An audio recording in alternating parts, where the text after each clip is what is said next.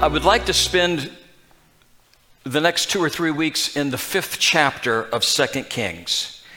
There's a personality study that I would like to do, and I really believe that as we mine this story of Naaman, that there is going to be a significant amount of truth that each of us can apply to our life as we look at this incredible account. And I'd like to begin today by reading kind of half the story, even though I know we're not going to get through it today. But I'd like to read in chapter 5 of 2 Kings, verses 1 through 14. And so if you have your Bibles, I'm going to ask if you have an actual book with you, keep them open. If it's your device, you can keep that, because we're going to be referring to several different scriptures through this. Lessons from Naaman. And today, if there was a title for this, it would be How We Become Believers. How We Become Believers. Now, Naaman was commander of the army of the king of Aram. He was a great man in the sight of his master and highly regarded, because through him the Lord had given victory to Aram. He was a valiant soldier, but he had leprosy. Now, bands of raiders from Aram had gone out and had taken captive a young girl from Israel, and she served Naaman's wife. She said to her mistress, "If only my master would see the prophet who is in Samaria, he would cure him of his leprosy." Naaman went to his master and told him what the girl from Israel had said. "By all means go," the king of Aram said. "I will send a letter to the king of Israel." So Naaman left, taking with him 10 talents of silver, 6,000 shekels of gold, and 10 sets of clothing. The letter that he took to the king of Israel read, "With this letter I am sending my servant Naaman to you, so that you may cure him of his leprosy." As soon as the king of Israel read the letter, he tore his robes and said, "Am I God? Can I kill and bring back to life? Why does this fellow send someone to me to be cured of his leprosy? See how he is trying to pick a quarrel with me." When Elisha, the man of God, heard that the king of Israel had torn his robes, he sent him this message: "Why have you torn your robes? Have the man come to me, and he will know that there is a prophet in Israel." So Naaman went with his horses and chariots and stopped at the door of Elisha's house. Elisha sent a message to him: "Go, wash yourself 7 times in the Jordan, and your flesh will be restored, and you will be cleansed." But Naaman went away angry and said, "I thought that he would surely come out to me and stand and call on the name of the Lord his God, wave his hand over the spot, cure me of my leprosy. Are not Abana and Pharpar, the rivers of Damascus, better than the waters of Israel?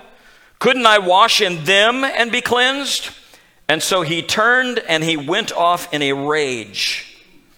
Naaman's servants went to him and said, "My father, if the prophet had told you to do some great thing, would you not have done it? How much more then when he tells you, 'Wash and be cleansed'?" So he went down and he dipped himself in the Jordan 7 times, as the man of God had told him, and his flesh was restored, and he became clean like that of a young boy. Heavenly Father, we come to you with a simple prayer today. Make the book live to us. Show us yourself within the word. Show me myself within the word, and show me my Savior, and make the book live. In Jesus' name. Welcome to February. Now comes that time where you've had a whole month of realizing that you're already 31 days behind in the goals that you set on January the 1st. There comes this moment of time as we reach this stage where we begin to recognize, okay, I have to recalibrate some things and redetermine who I am and what I'm going to accomplish. And as I was thinking about that, I want for you that are here today, and for those of you that are joining us online that wonder, what is Grace Assembly all about? It's the idea that the gospel, the essential message of Jesus Christ, can change anyone and anything. That's what we are all about. There probably is no better picture of that actually taking place than this very unique passage of Scripture that we find in the Old Testament, which we're going to look at for the next few weeks. In fact, just to give you an understanding of the history of this so that you can begin to mine some of the depths of this, we are finding here that a Syrian general, an Aramean general, which is also Syria, goes to the God of another country, goes to the God of Israel to get help. To understand this, you need to know that Syria and Israel hated each other.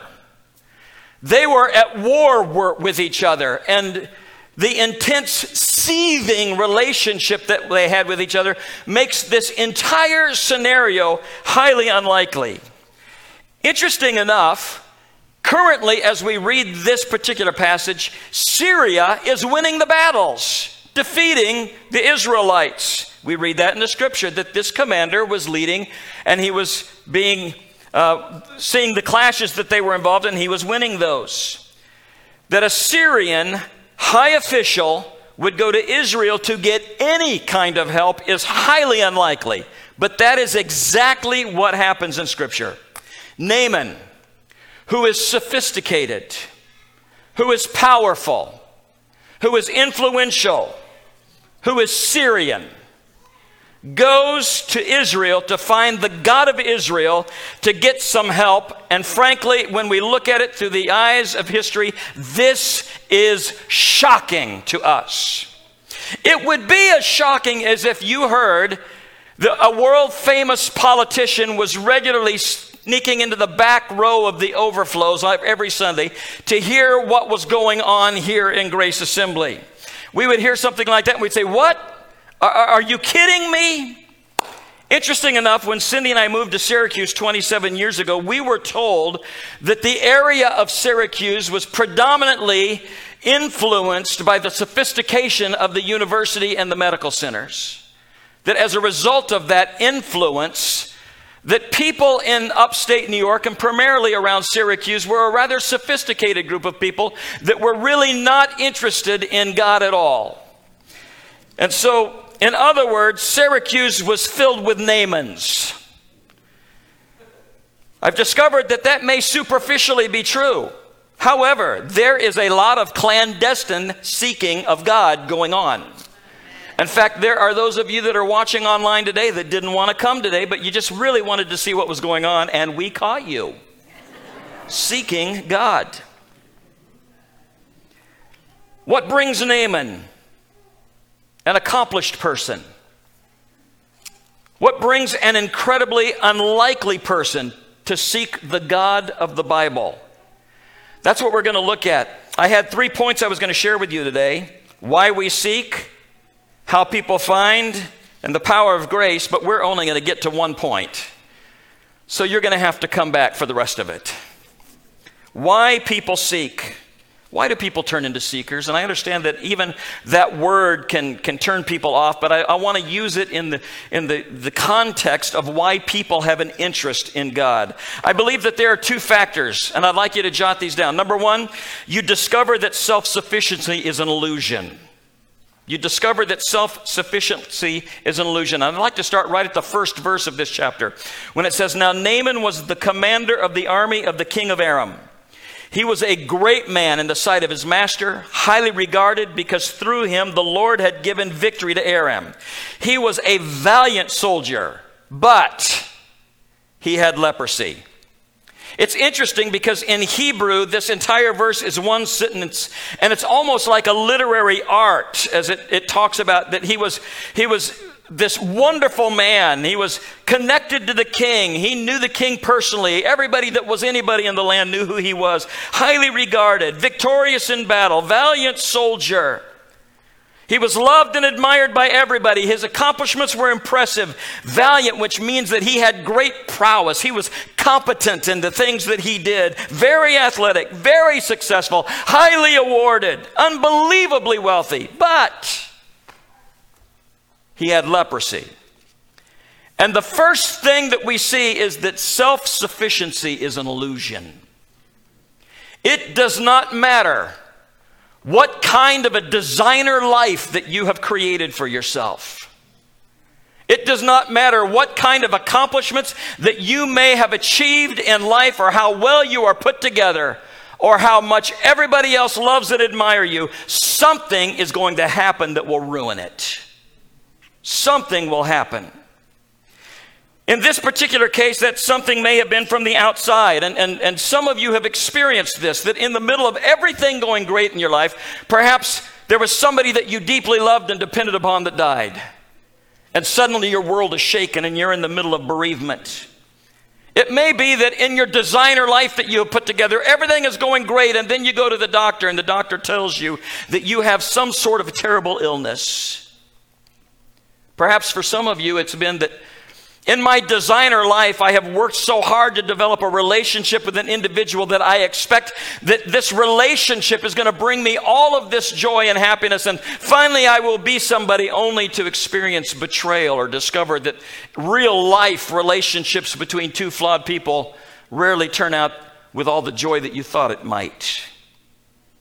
It might be that in your designer life, you have worked so hard for something only to see a financial disaster come about and create absolute rubble of everything that you had built. You see, no amount of wealth and no amount of power can make you impervious to those things. Not only can they happen, it is only a matter of time, and they will happen to you. And when they do, the most seemingly self-sufficient person will finally come to the place where they realize, I am out of my depth and I do not know what to do. And we look at that and say, well, why? Because when you think that you are in control of your life, when you think, I've got this down, when you think, I've got a handle on all this, something will come along and will ruin it. Something will always spoil it. And when that happens, you will come to the realization that it's not just now that my life is out of control. It will come to the realization that my life was never in my control. That I've always been fragile. That my life is subject to all sorts of forces around me. And the illusion of self-sufficiency gets destroyed. Sometimes the leprosy is not something from the outside, but sometimes it's on the inside. There are forms of these terrible wasting diseases that are not from the outside, but are actually a part of the DNA and our genetic code that we are made up with. And we recognize that leprosy can represent this flaw that is found within us, that something is wrong on the inside. For some of you, you have come to discover that you are deeply anxious people. That you live in a place of constant fear of all of the what-ifs around you. And you've recognized that peace seems to be fleeting as a result of that. Or maybe you are a person that is great at nurturing grievances through the years. And you still do. You find yourself with this seething resentment about everything that happens to you. And you live your life going from being offended about one thing to being offended about another. Constantly holding these things inside of you. Maybe it would be that what is inside of you is that you're a very stubborn person. Very proud. You're wise in your own eyes and you do not take advice. Or maybe you're a person that had hidden addictions or has hidden addictions. Things that you don't want anybody to know or anybody to see. And you've been harboring these things, and there is this feeling deep down inside that you kind of sort of know about, but you really don't know how deep it is in you. And you live in denial, but you have this fear that someday it's going to spring up and ruin the illusion of your self-sufficiency. The Greeks had a whole genre of entertainment called tragedy. Some of you may be familiar with that. And the Bible agrees, life is tragic. Why? Because it does not matter what kind of designer life you have put together or think you are putting together, something will ruin it. And when it happens, you will say to yourself, controlling my own life is an illusion. This is why most people begin to seek God. They are motivated to do so because something went wrong. This great man, all these accomplishments, but that last few words, but He had leprosy. Why does something have to go wrong? Why does there have to be trouble? I believe that sometimes it's the only thing that wakes us up out of our metaphysical dream of self-sufficiency, out of the illusion that we can live our lives on our own terms, out of the illusion that we have control of everything and that we can face life on our own. We don't have that kind of control. And so it is the first factor that causes people to begin to seek, causes them to begin to look. Now, it's only the first factor because every one of us knows people that are going through things within their life where their life is falling apart. They've got problems. They go through the bereavement or financial issues, sickness, relational betrayal, and they don't turn to God. So it's the first factor that self-sufficiency is an illusion. But there's a second factor that helps us as we begin to seek God, and that is understanding this: the world cannot help you. The world cannot help you. No spiritual progress is possible until you see that the world cannot help you. Here's the way we look at this. I want you to notice what Naaman had when he was in Syria.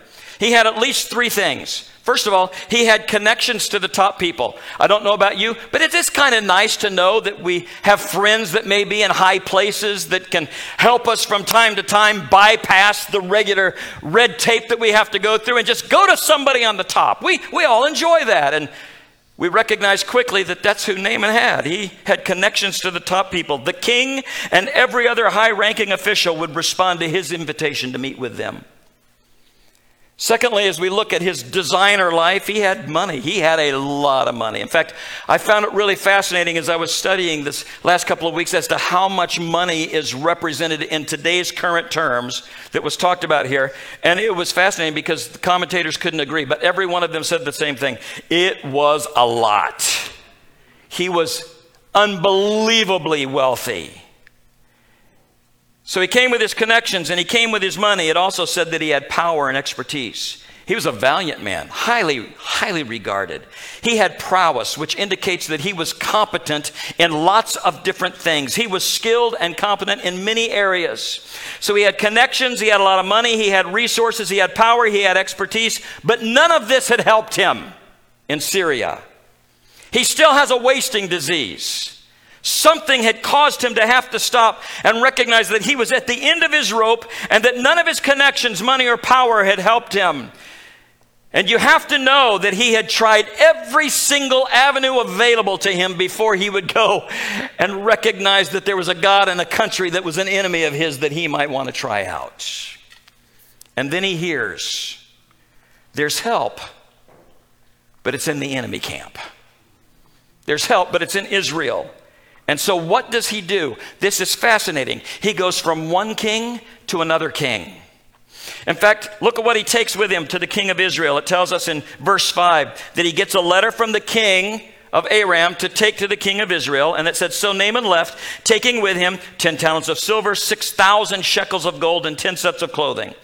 So Naaman goes to Israel with the same things that hadn't worked in Syria. Maybe a change of location will make this better. He goes with his connections, the letter directly to the king. He goes with his money, and he has to have chariots to carry it all. And he actually went with his prowess, as we begin to find out a little bit later, because he thought he was going to have to do some great thing. It tells us in verse 13 that it says, my father, if the prophet had told you to do some great thing, would you not have done it? So he was expecting. This isn't going to be cheap. This isn't going to be free. I'm going to have to do something for this. So he was prepared like Lancelot. Maybe he's going to have to joust. Maybe he was going to be given something that he's going to have to do some great thing so that everybody would know that he had secured this blessing or this cure. And so he came with all of the things that the world can give you and all of the things that had not worked for him in Syria. The connections, the money, the power to earn his cure. But what he has to learn, and what the Bible narrative shows us, and what you and I have to learn, is that he cannot even begin to make progress until he sees that the world does not have what he needs. And so the first way that he gets to know this is when the letter shows up with him at the king of Israel's door. And we see in verse 7, as soon as the king of Israel read the letter, so a letter from the king of Aram to the king of Israel, king to king, his response was he tore his robes and he said, am I God? Can I kill and bring back to life? Why does this fellow send someone to me to be cured of his leprosy? See how he was trying to pick a quarrel with me. In other words, again, you understand the tension that's going on between these two kings. And the king of Israel looks at this and said, it's bad enough that we're getting defeated in war. Now he's asking me to do something I do not have the capability of doing. So his concerns are, number one, that this is going to cause an international incident. The second concern, and this is a much greater issue for the king of Israel, is that he knows Naaman does not understand how the God of Israel works. He doesn't understand him at all. Now, throughout this study, I do not want to be too hard on Naaman because Naaman is a phenomenal man. He is a great man, and we're going to see that as we go through this narrative as it moves along. But like everybody else in the world, Naaman had an understanding that he thought that Israel's God and Israel's religion functioned just like every other nation. Because in every other nation of the world, the God or the religion of that nation was an extension of the culture, so that their God and religion was culturally relevant more than personal. It was whatever the belief was. There were cities, there were regions that had regional gods, all of them expressions of their culture. And so in that case, all of the priests and all of the prophets in all of the temples that would surround that religion was employed by the king and was there to support the king. So that was their way in their religions of bringing about unity in a nation and basically social control of people because of the religion of the nation. So understanding that, in verse 3, it says, if only my master would see the prophet who is in Samaria, he could cure him of his leprosy. So then what does the king do? He goes to the top. He's not going to the prophet first. He goes to the king first. And the reason is because if you have this belief that the God is under the control of the king and the prophets are under the control of the king, then you go to the king so that the king can tell God what to do. And that doesn't work here. And so he tears his robes. He expected that any prophet in Israel would have to be employed by the king. Naaman is not used to having to go through channels. He's used to going right to the top. And so Naaman said, I'm going to the king because the king is the employer of the prophet, the employer of God. And in every other nation of the world, their God is a deification of that nation and its cultures and its values. Their God would have been a way of supporting the kingdom, the government, the king. And that's why in every other place in the world, when Naaman comes, he would understand that you could go to the king and buy your blessing from God by going to the king. And he knew, I am not an unusual person that comes to this. Or I'm not a usual person, I'm rather unusual. I am the most talented, I'm the most resourced, I'm the most famous, I'm the most connected, I'm the most moral, the most devout, the most loyal, the strongest, the most able. And I am one of those kind of people that can get a blessing from this God. And so Naaman is expecting that Israel's God was just like the God of every other nation in the world. But he quickly learned that is not true. And when the king of Israel read the letter, he tore his robes.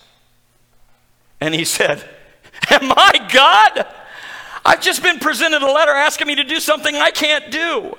What he was saying to Naaman is this: you have come to the one place in the whole world where the prophets and the priests don't work for me. You have come to the one place in the whole world where our God is real. God is transcendent. He has his own reality and he is his own being. This God is not a projection of the hearts or of our culture. He is the judge of our hearts and of our culture. This is the one place where the prophets are not on a string. The prophet does not act and say what I, the king, pay him to say. And salvation cannot be bought, and healing cannot be earned.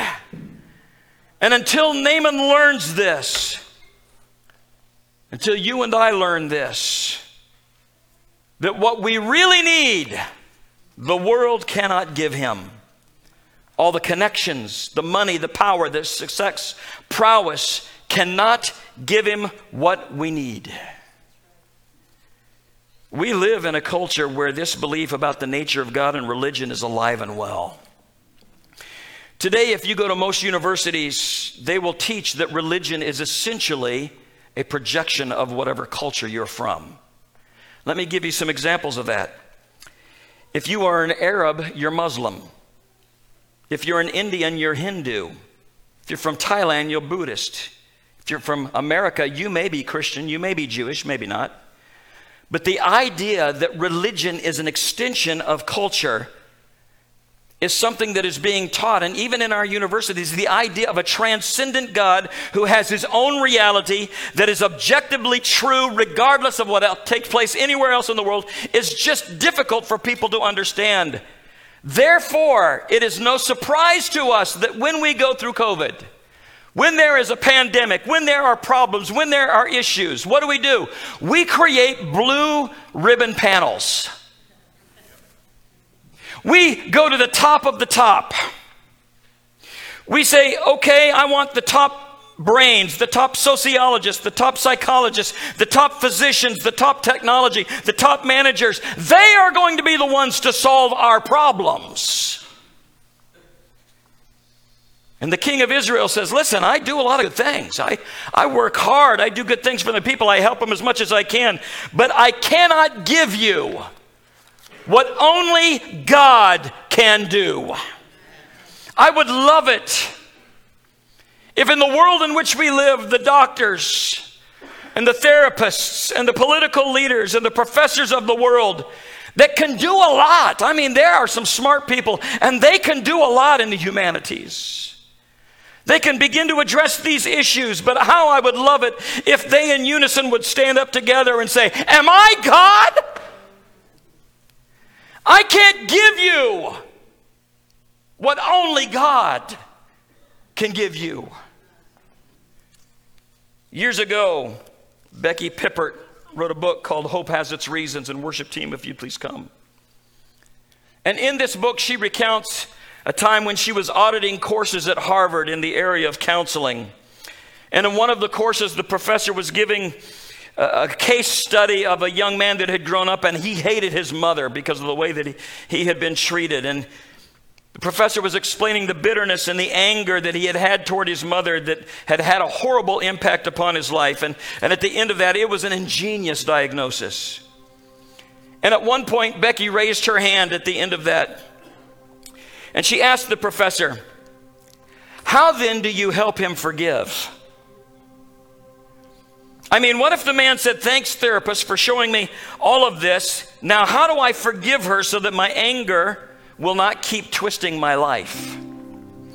And the professor looked at Becky and he said, I think that the therapist would probably say to the man, looking him in the eyes, lots of luck. Lots of luck. Hope it works out for you. Well, the students at this point got a little agitated. And they became upset and they began to ask the professor. One of them said, listen, isn't the point of counseling to relieve suffering? And isn't forgiveness something that can relieve suffering? Therefore, shouldn't it be the job of the therapist to help the man figure out how to forgive? And the professor pushed back, and rightly so. And he said, listen to me. He said, look, we are scientists here. Forgiveness is a matter of right and wrong. Forgiveness is a matter of values. You forgive somebody first if you believe that what they did is forgivable. If they determine that it's not forgivable, there's no way for you to lead them into any of that. And who are we as scientists to say what is right and what is wrong? When you look at psychology for something like forgiveness, it's impossible, he said. As therapists, we are scientists. We learn how to diagnose But forgiveness leads you into the areas of faith, leads you into the areas of values. And finally, he said this to the whole class: if you're looking for a changed heart, you're looking in the wrong department. If you're looking for a changed heart, you're looking in the wrong department. Thank goodness there was a professor that could at least stand up and say, am I God? Are we God? We can't do what only God can do. You have to go to God for a forgiving heart. You can't just look to the experts, because the world cannot give you what you really need the most. No matter how beautiful of a designer life you've created, something will ruin it. No matter how desperately you try to put things together, the world cannot give you what you really need. This is the first point of what we learn from Naaman.